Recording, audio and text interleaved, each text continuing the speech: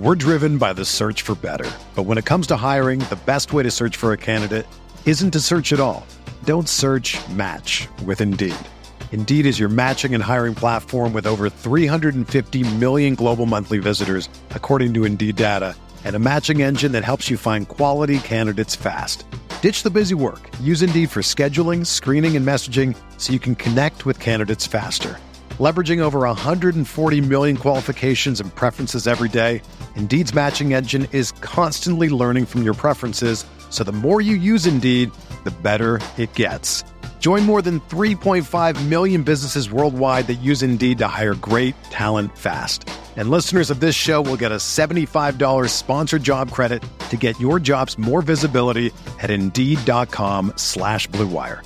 Just go to Indeed.com/Blue Wire right now and support our show by saying that you heard about Indeed on this podcast. That's Indeed.com/Blue Wire. Terms and conditions apply. Need to hire? You need Indeed.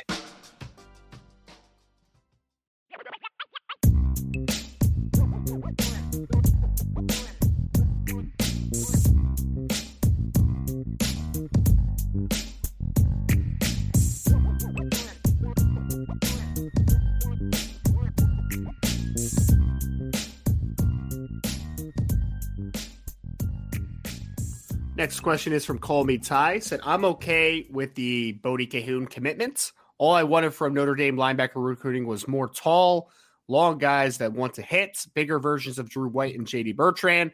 Do you think we are getting that this year?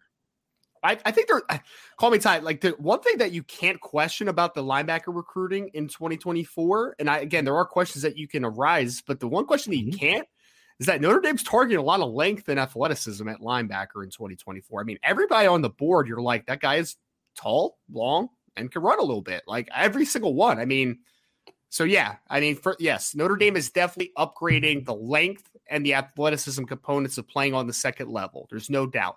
Will they all develop and hit their ceilings? That's the major question mark, right?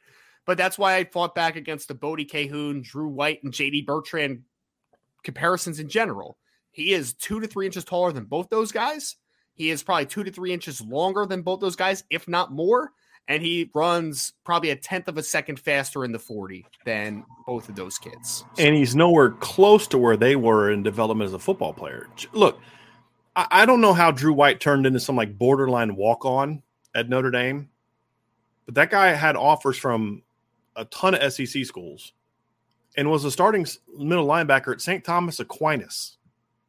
So, I mean, he wasn't some bum that was lucky to be on scholarship in Notre Dame. And so, you know, they were him and JD Bertrand also. JD Bertrand was committed to Georgia at one point in time. Now they backed off that offer, but at one point in time they thought enough of him to offer him a scholarship, and it wasn't that he wasn't good or got worse. It's just that they started to get to that point where they were just really starting to load up on some big time guys.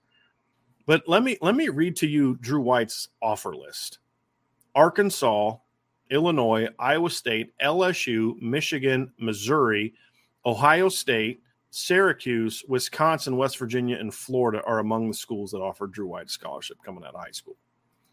So to some people who say offer lists are all that matters, well, you know, it's a pretty good offer list. Or were they committed or not? Well, they thought enough of him to offer him a scholarship at some point in time.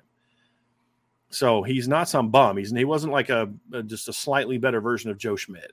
And to me, there's nothing about Bodie Cahoon that reminds me of either one of those two guys, even a longer version of them, because he's a raw kid that's tall, long, and can run. They were shorter, stockier, excellent high school football players. Bodie is more of an excellent prospect that's still learning the position. They were really, really good high school football players that just lack some of the measurables to translate that to the next level. But Drew White was a 3-year starter at Notre Dame on teams that went, 11-2, 10-2 and made the playoff, and 11-2. That's what Drew White started on in his career. And JD Bertrand's going to be a 3-year starter at Notre Dame as well. So We're driven by the search for better. But when it comes to hiring, the best way to search for a candidate isn't to search at all. Don't search, match with Indeed. Indeed is your matching and hiring platform with over 350 million global monthly visitors, according to Indeed data, and a matching engine that helps you find quality candidates fast. Ditch the busy work. Use Indeed for scheduling, screening, and messaging so you can connect with candidates faster.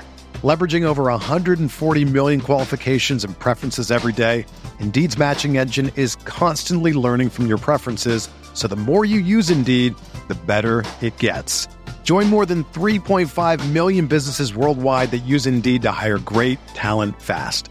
And listeners of this show will get a $75 sponsored job credit to get your jobs more visibility at Indeed.com/Blue Wire.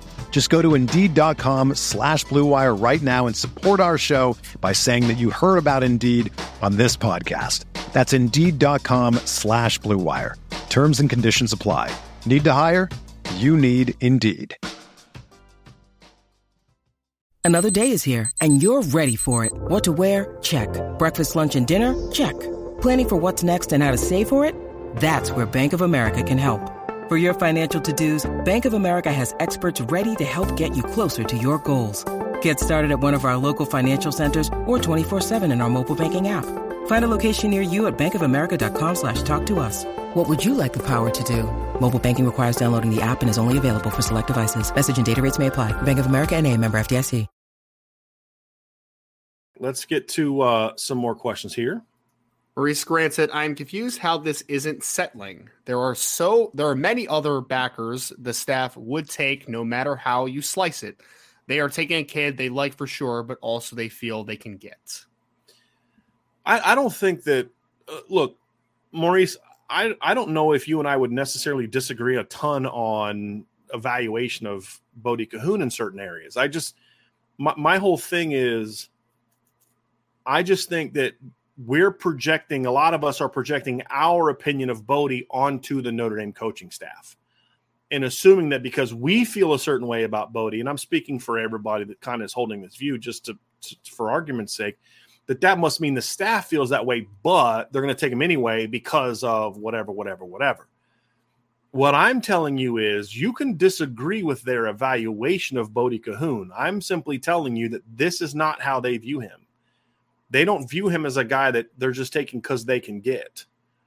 They had to out-recruit Tennessee, some other programs for him. Miami just recently offered him, trying to get into the mix.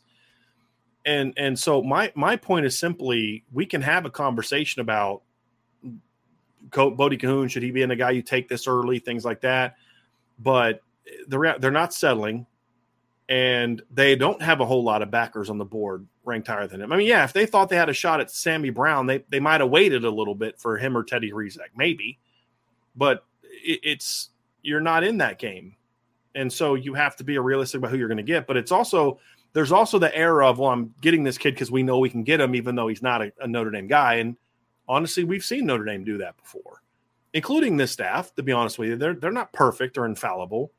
Yeah. I'm simply saying that this is not the motivation behind that commitment. They genuinely think very highly of Bodie Cahoon. And we can have that conversation. They should, but they definitely think very highly of him. There's no doubt about it. Yep. They were always pushing for Bodie. It's just kind of the end all be all. So it's not settling if you just are kind of out of options. Right. You're like, oh, I got to do this now. Doesn't mean we're saying they're right or that you can't question it. Not saying that at all. I'm just saying at least we should understand what the motivations were for it. Yeah. From Irish Gordy Knott says, was Bodie Cahoon Al Golden's guy, or is he a guy the staff is all behind? How involved was Max Bulla in recruiting Bodie Cahoon? I would encourage you, Irish Gordy Knott, to read Ryan's article on the front page. Actually, matter of fact, I'm going to put it into the chat now, Ryan. I'm going to put the whole package article that you wrote today with Bodie into the chat there so you guys can see it. But the thing that Ryan was saying earlier, and the reason I encourage you to read this is because every time he talked about the staff, he talked about everybody that could potentially be involved. The head coach, the D coordinator, the linebackers coach, which is Max Bulla, and the director of recruiting, Chad Bowden. They were all involved in this. And I will say this again, we can question the evaluation if you want. Totally fair, totally fine. But there was nobody on the staff that had any question at all about is Bodie Cahoon a guy we want or not? None. Now, we'll find out if the entire staff was right or wrong about it, but this was not like, and again, I'll tell you, that's not true of other players on the board at linebacker and at other positions where it's not everybody's on board with taking that guy. Yeah. This guy, however, is one that everybody's on board with. And there's some kids that you'll take, and this is true of football, and you want this, Ryan, happens in the NFL draft too. Not everybody was sold on that kid, but that one scout or that one coach that we love and respect was willing to put his reputation on line for that guy. Yeah. There's kids in this class that there are coaches on the staff that did that for. Pounding the table, guys. That's right. Yeah. I believe, and that's what happened with Anthony Knapp and Joe Rudolph. Now, we're going to find out if Joe Rudolph was right or wrong about that, but he had an ultimate belief that Anthony Knapp is a Notre Dame caliber player. And we'll find out if he's right or wrong, but that was not a reach from the standpoint of, in his mind, is he reaching? It may end up being a reach in practicality. But Bodie Cahoon is one of those guys that was a no-brainer for this staff once they got involved with him. He's a 4.0 plus student. The athleticism checked out once they got a chance to size him up in person and saw he's 6'3", long. It was a no-brainer for them. Obviously not for everybody in the chat today, but for them, it was a no-brainer.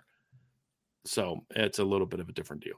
Here's a question too, Ryan, that Five Burkhart boy says, isn't Bodie more like Zinter? I would argue he's more like Drake Bowen. If you're going to compare him to one of the linebackers from last year, Drake Bowen's the comparison. Raw, two-sport guy, pretty athletic, but not a natural football player. I think Drake Bowen, now he's not as good as Drake, in my opinion, but as far as style, background, things like that, he's more similar to Drake than he is Preston Zinter. Explosive downhill type of kid. Yeah, I could get there. I get there because Drake also had experience playing in space a little bit more early on in his Andrean career, which is slight parallel to obviously Bodie playing safety when he was a sophomore in high school. So I think there are some qualities there. And then also you saw Bodie on the line of scrimmage a little bit as well. You would see Drake Bowen on the line of scrimmage rushing the passer a lot too. You would see that with Preston Zinter as well, but I just think Preston's a little bit of a different athlete too. Right. I agree, Ryan. Agree with you completely. Got a super chat from Nathan Milton. I'll go ahead and ask this one for you, Ryan, so you can answer it. Is there any chance Notre Dame takes 2 tight ends in this class? As of right now, Nathan, I don't think so, but I think it can change. Like, I do think it can change. Do you think that's because they don't get Carter Nelson? Is that your thought on that, Ryan? Because I just think that they're a little. I mean, I think that they would have a good chance with Carter Nelson. I just don't know if they find it a necessity to get to 2 tight ends in the class. It's more about if the stars aligned, if that makes sense. I would not be shocked if they decided to take a second tight end over a 4th receiver if it's Carter Nelson. I mean, I'd be completely open with that. Everybody knows I would. I think that they would only take a second tight end if it's Carter Nelson. That's what I think. And I think that they would be very smart for that fact. Yeah, so. Agree. I don't think the staff viewed Jaden Riddell the way that fans do. I don't think the staff viewed Jaden Riddell as a no-brainer, difference maker, top 50 recruit like some fans do, which is why they weren't willing to take him as a second tight end. And there are some other reasons why they backed off of him as well, but they would only take a second tight end if one kid wants to commit, and that's Carter Nelson. That's it. So to Ryan's point, we'll see how that plays out and what the chances are for that, but they're not necessarily, it's one of those things where we don't need a second tight end, but that kid might be too good to pass up. Plus, for it. He brings some pass catching uniqueness because he is fast and you can line him up out wide. He's more Tyler Eifert than he is Michael Mayer.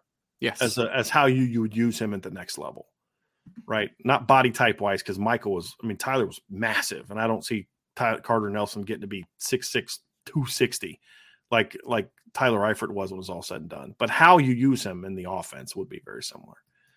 Scott Gibbs of the Super Chat said, love the show. Scott, thank you very, very much, my friend. Thank you very, very much. Next question is from David Lowe. Said, when recruiting, why not shoot for the stars on the top guys? And if you don't land them, then go for kids like this. Again, you're working with the wrong assumption that you are the arbiter of what is a top guy or not, or that Rivals or 247 are the arbiters of what is a top guy or not. Okay. What I'm telling you is this, David, we don't know if Notre Dame is right or wrong on this. I'm not arguing that they're right or wrong on this. What I'm telling you is stop asking questions like this, because I'm telling you that they view him as a top guy. They view him as a top guy. I don't know if they're going to be right about that, Ryan. Neither one of us do. You like him more than I do. We both view him as a few 4-star better, but neither of us are sitting at our pound table saying you guys are going to look so stupid in 3 years for questioning Bodie Kuhn. We are not saying that at all. At all. But what I am saying is, if you ask me why not shoot for the stars on the top guys, and I'm going to tell you they are in their opinion. They view Bodie Cahoon as exactly what you're saying they should recruit. What you're upset about is that they're not going off of what Rivals and 247 say. That's literally your beef, David. You think Notre Dame should evaluate and recruit based off what Rivals and 247 and On3 think about recruits. That's the reality, because your mood and your reaction to every single kid they're after is based on what a star ranking is. Yours in particular. And I'm okay with you feeling that way about rankings. That's fine. But I think the error, however, David, is sometimes the Notre Dame coaching staff won't view it the same way that 247 or Rivals and On3 do.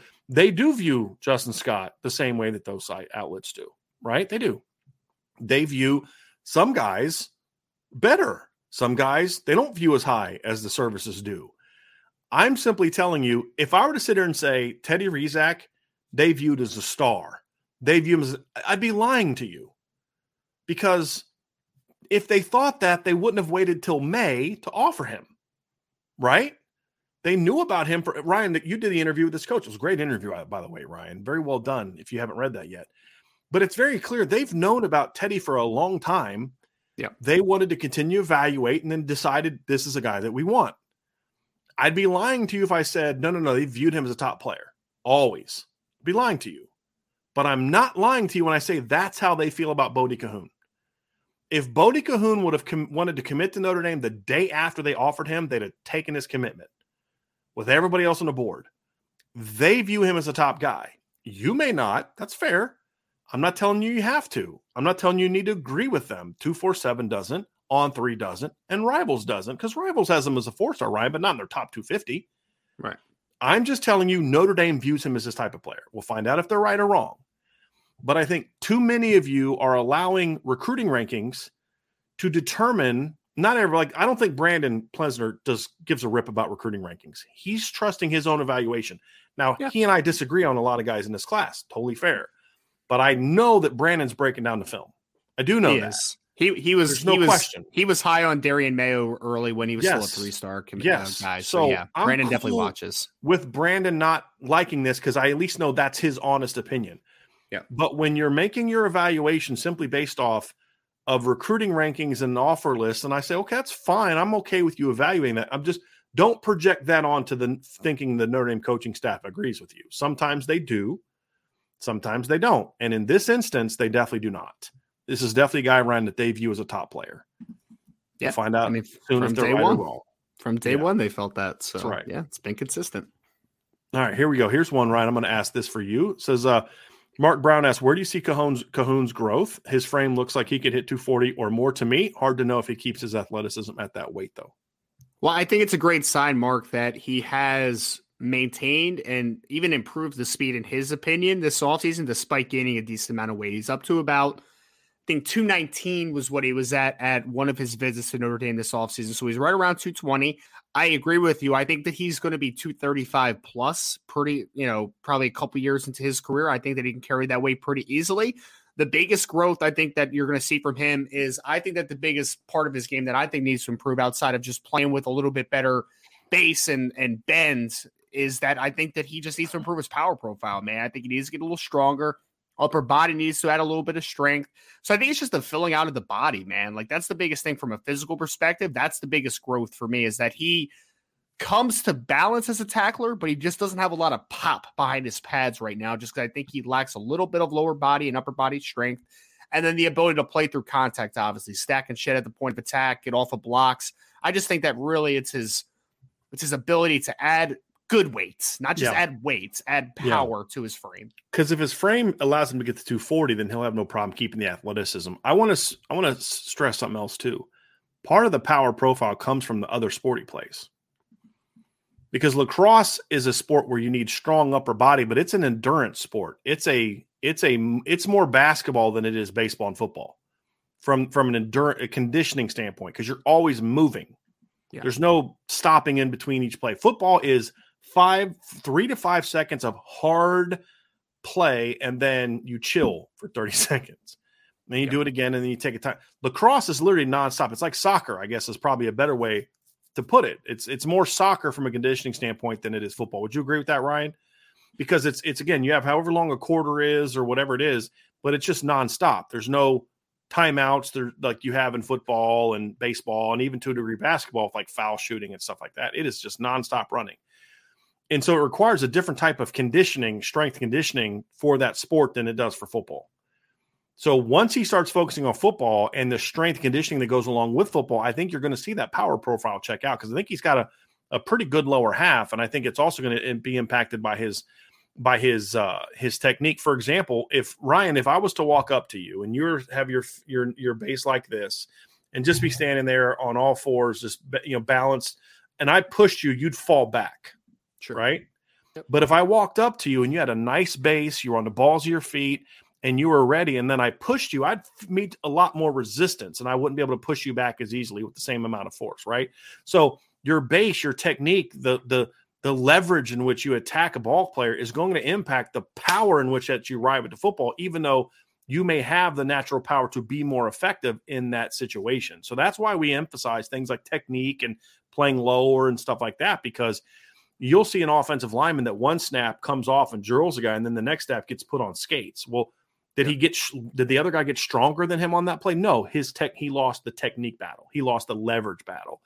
And I think that more than anything is why we don't see as much power from Bodie, but then you add in the lacrosse aspect to it.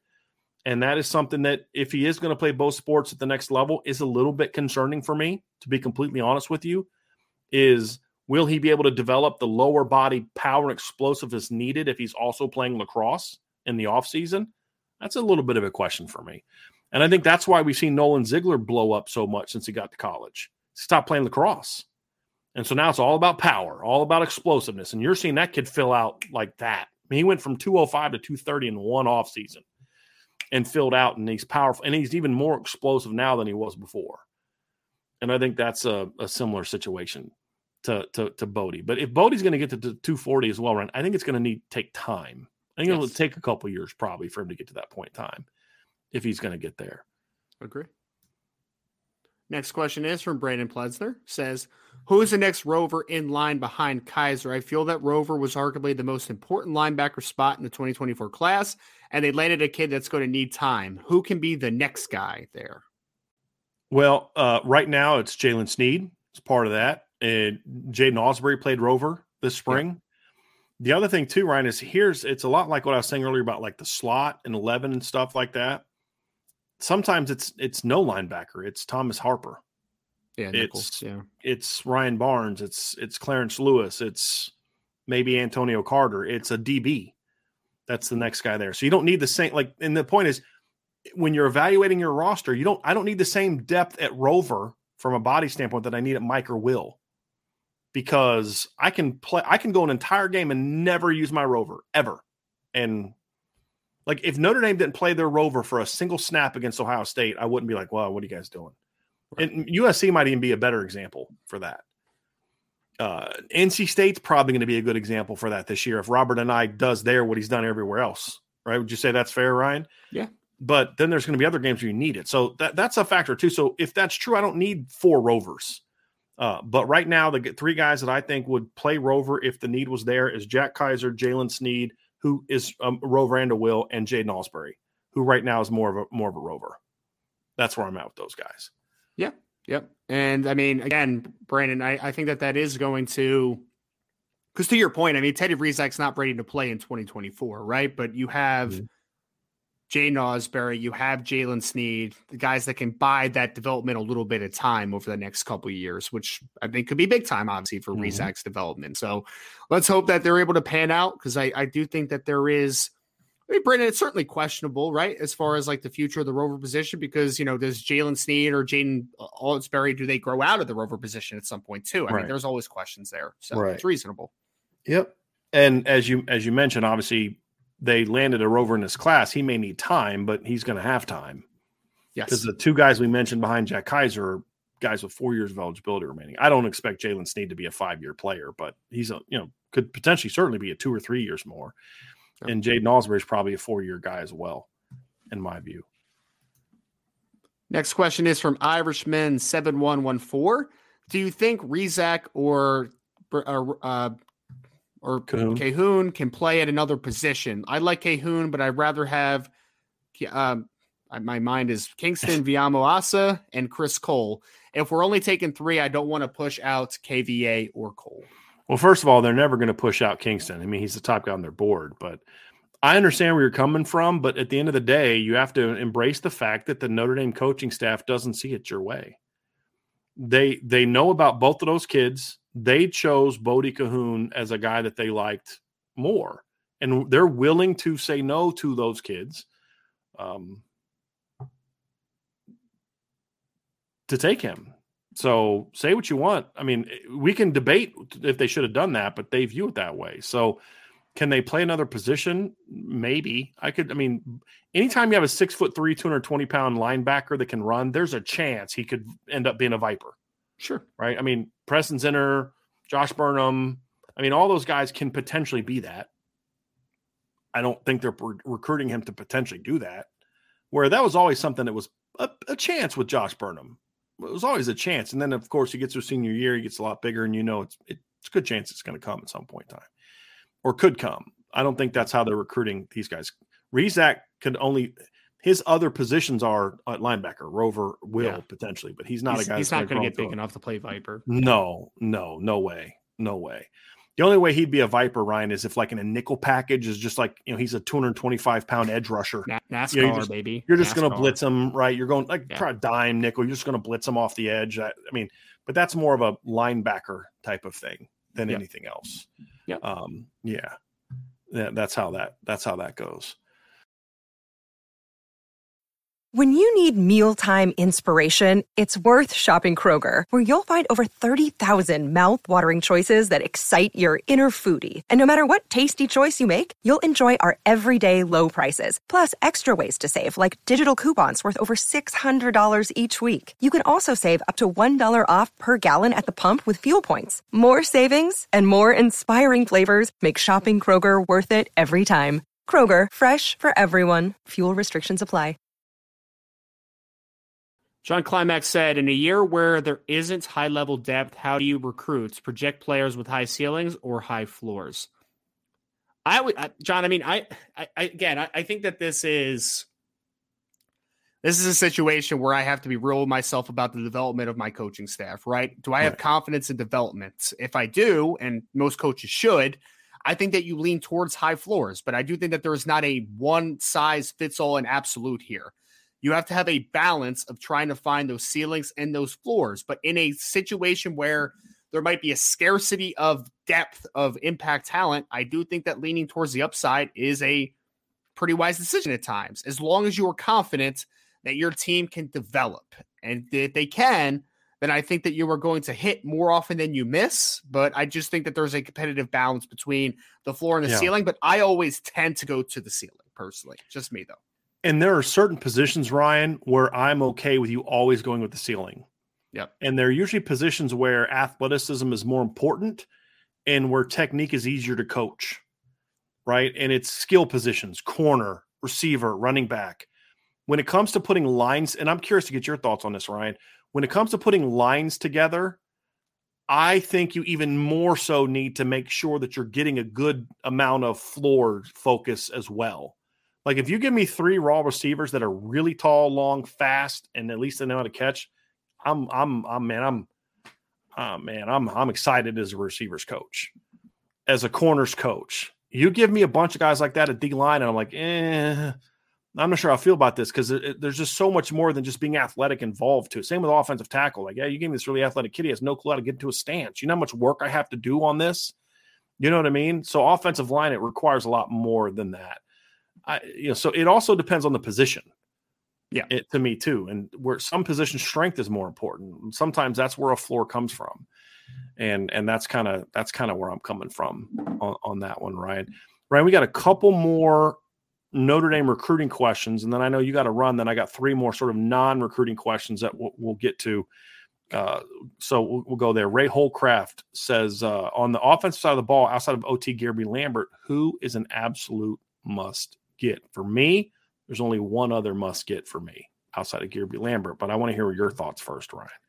I wouldn't say there's a must get outside of it, Ray. I know who Brian's going to say, and I completely understand why he's going there. I just think that you need a quality running back to go along with Aeneas Williams. I'm not necessarily on the boat that like you need a 100% of a difference maker. Like I would be good with a couple of the guys that are on the board at running back, honestly. But that's what I'm talking about, Ryan. That's what I would say. A second back was going to be my must get. It wasn't necessarily going to be Keydron Young. You give me Anthony Carey or Xavier Robinson, I'm good. Yeah. So I get you were thinking I was going to go Keydron Young. Yes. Yeah. He's my top running back. There's no question. He's my top running back. But if Notre Dame gets Anthony Carey to go with Aeneas Williams, call me excited. I mean, I'm right. And that's what I like. I have my guys I like, but it's about adding quality talent to your roster. And Anthony Carey is a really good football player. Xavier Robinson would probably be a little bit more of a we'll see kind of guy for me, just compared to those other two. But I'm in the thing of Keydron's my top guy, but it's like picking between Audric Estime and Logan Diggs. Those are 2 really good football players. Yeah. Give me one of those and I'm good to go.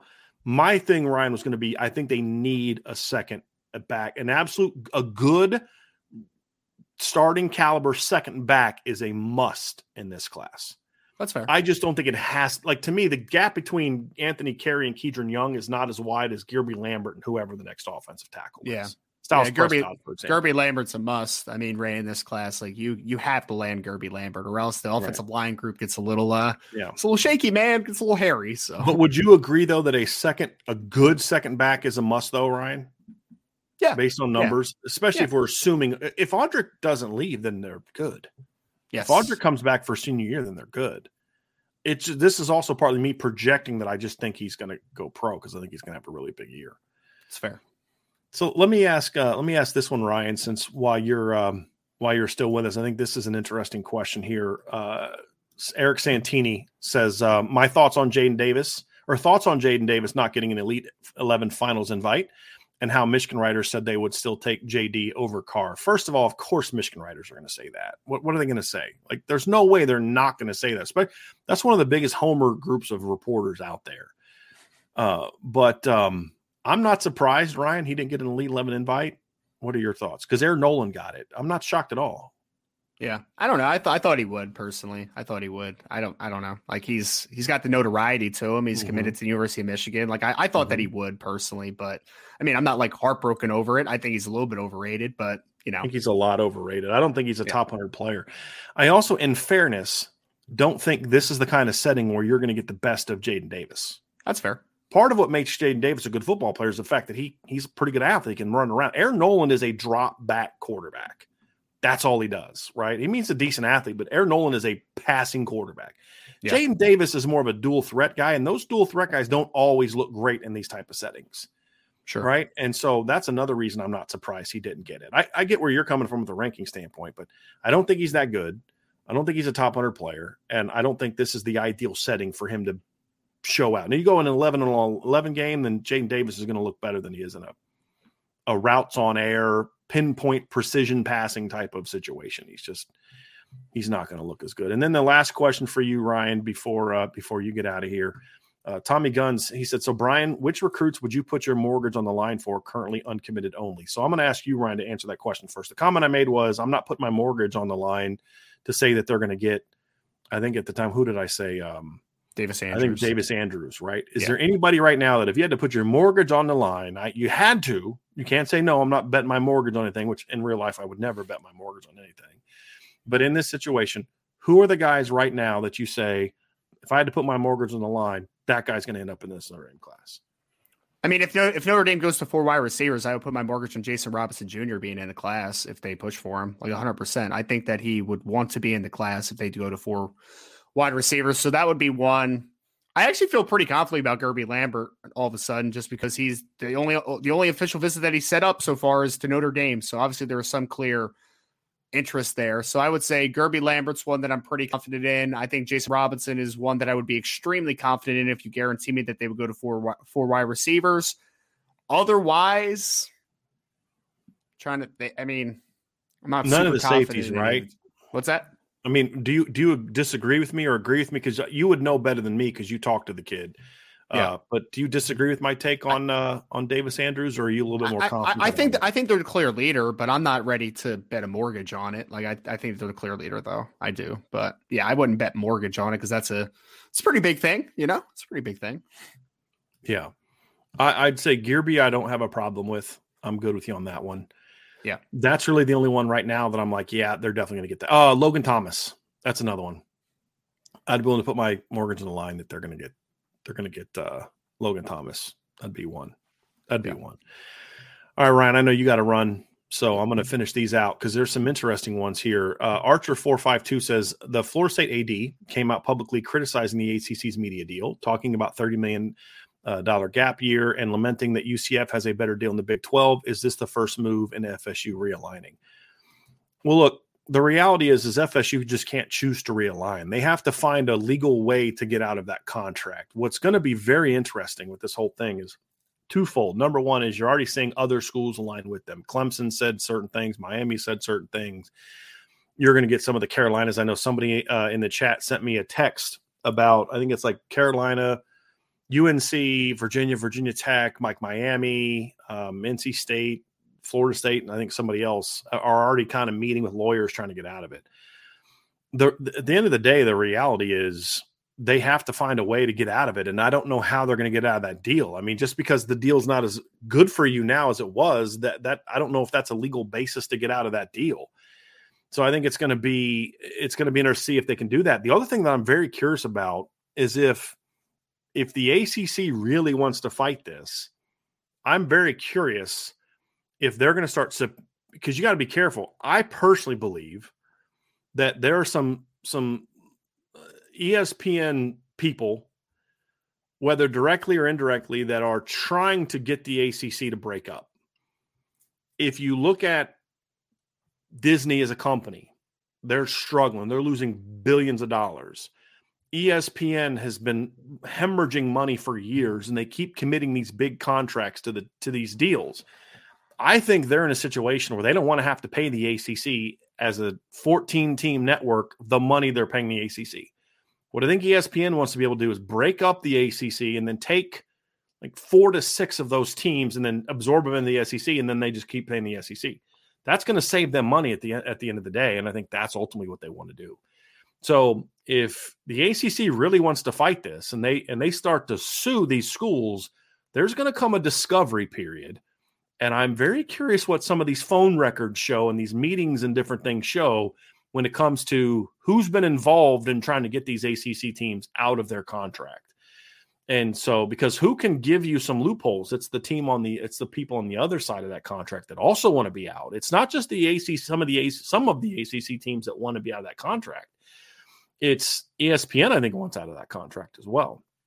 Now, the question would be, can they mandate it? Is there interest in renegotiating? So that would be something that I'd find interesting is if ESPN did want to just keep the entire ACC, they could always renegotiate the contract instead of risking losing certain teams. But it doesn't bother ESPN because if those teams leave the ACC, where are they going to go? They're going to go to the SEC.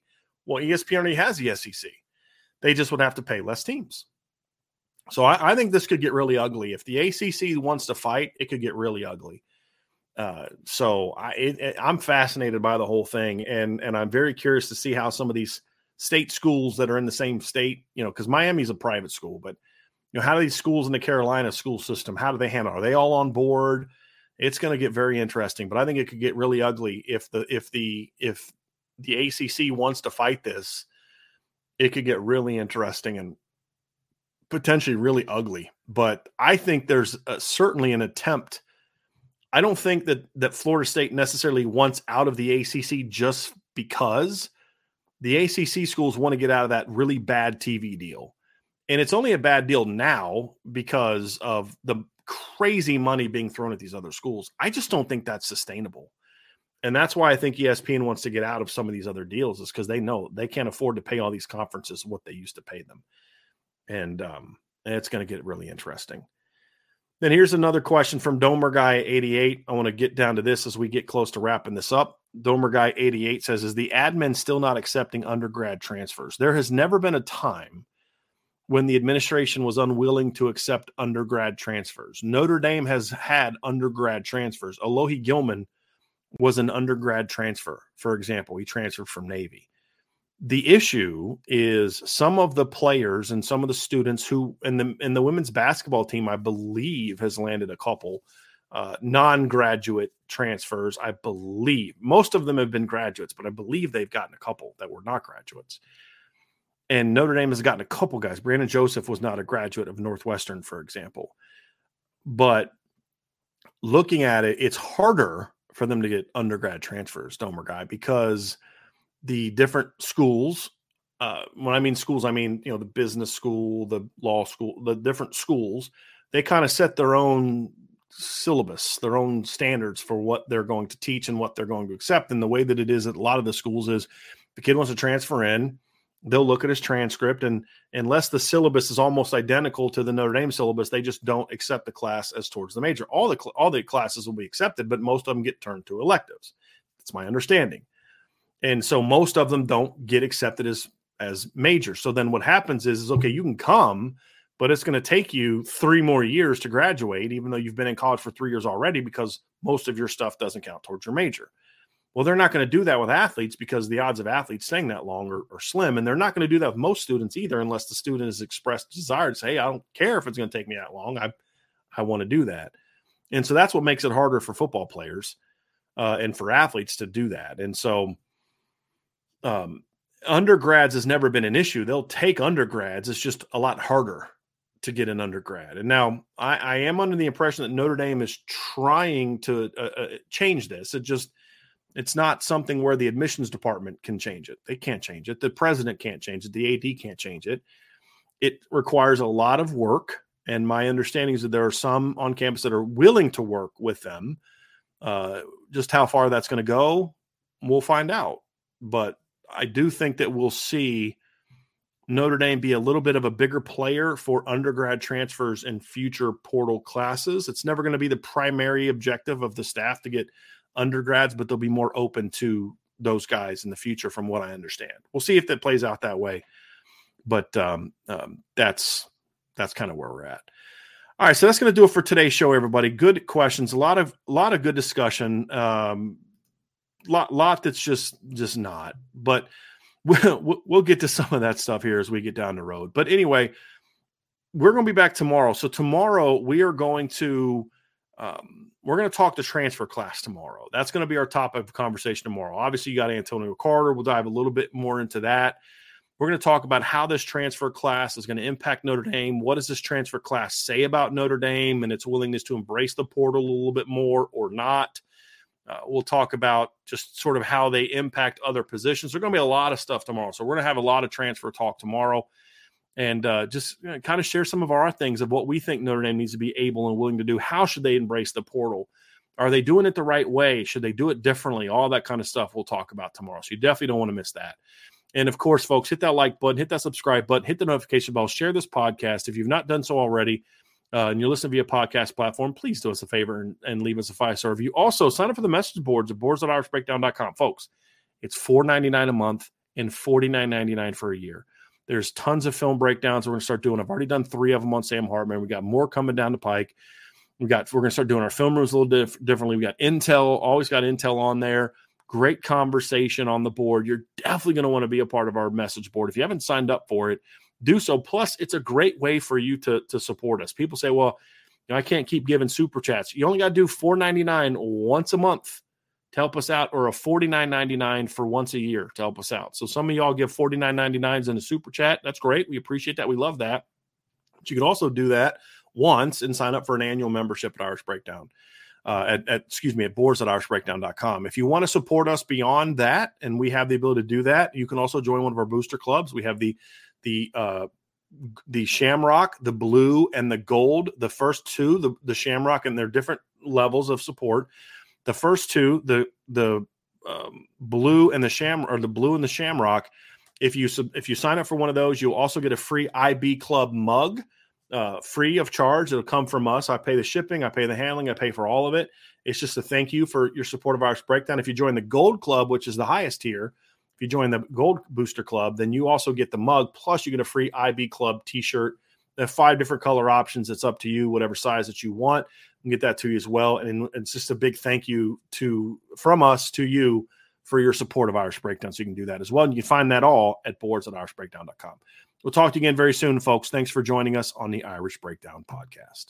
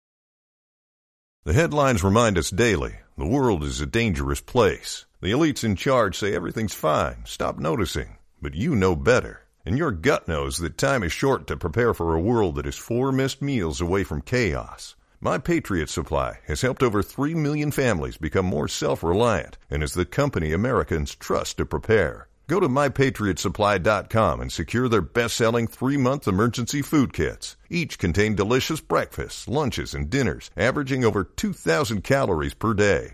Secure at least 1 food kit for each family member.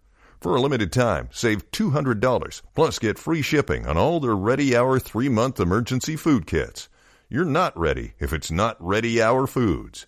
My Patriot Supply also has solar power generators, water filtration units, biomass stoves, heirloom seeds, and critical survival gear.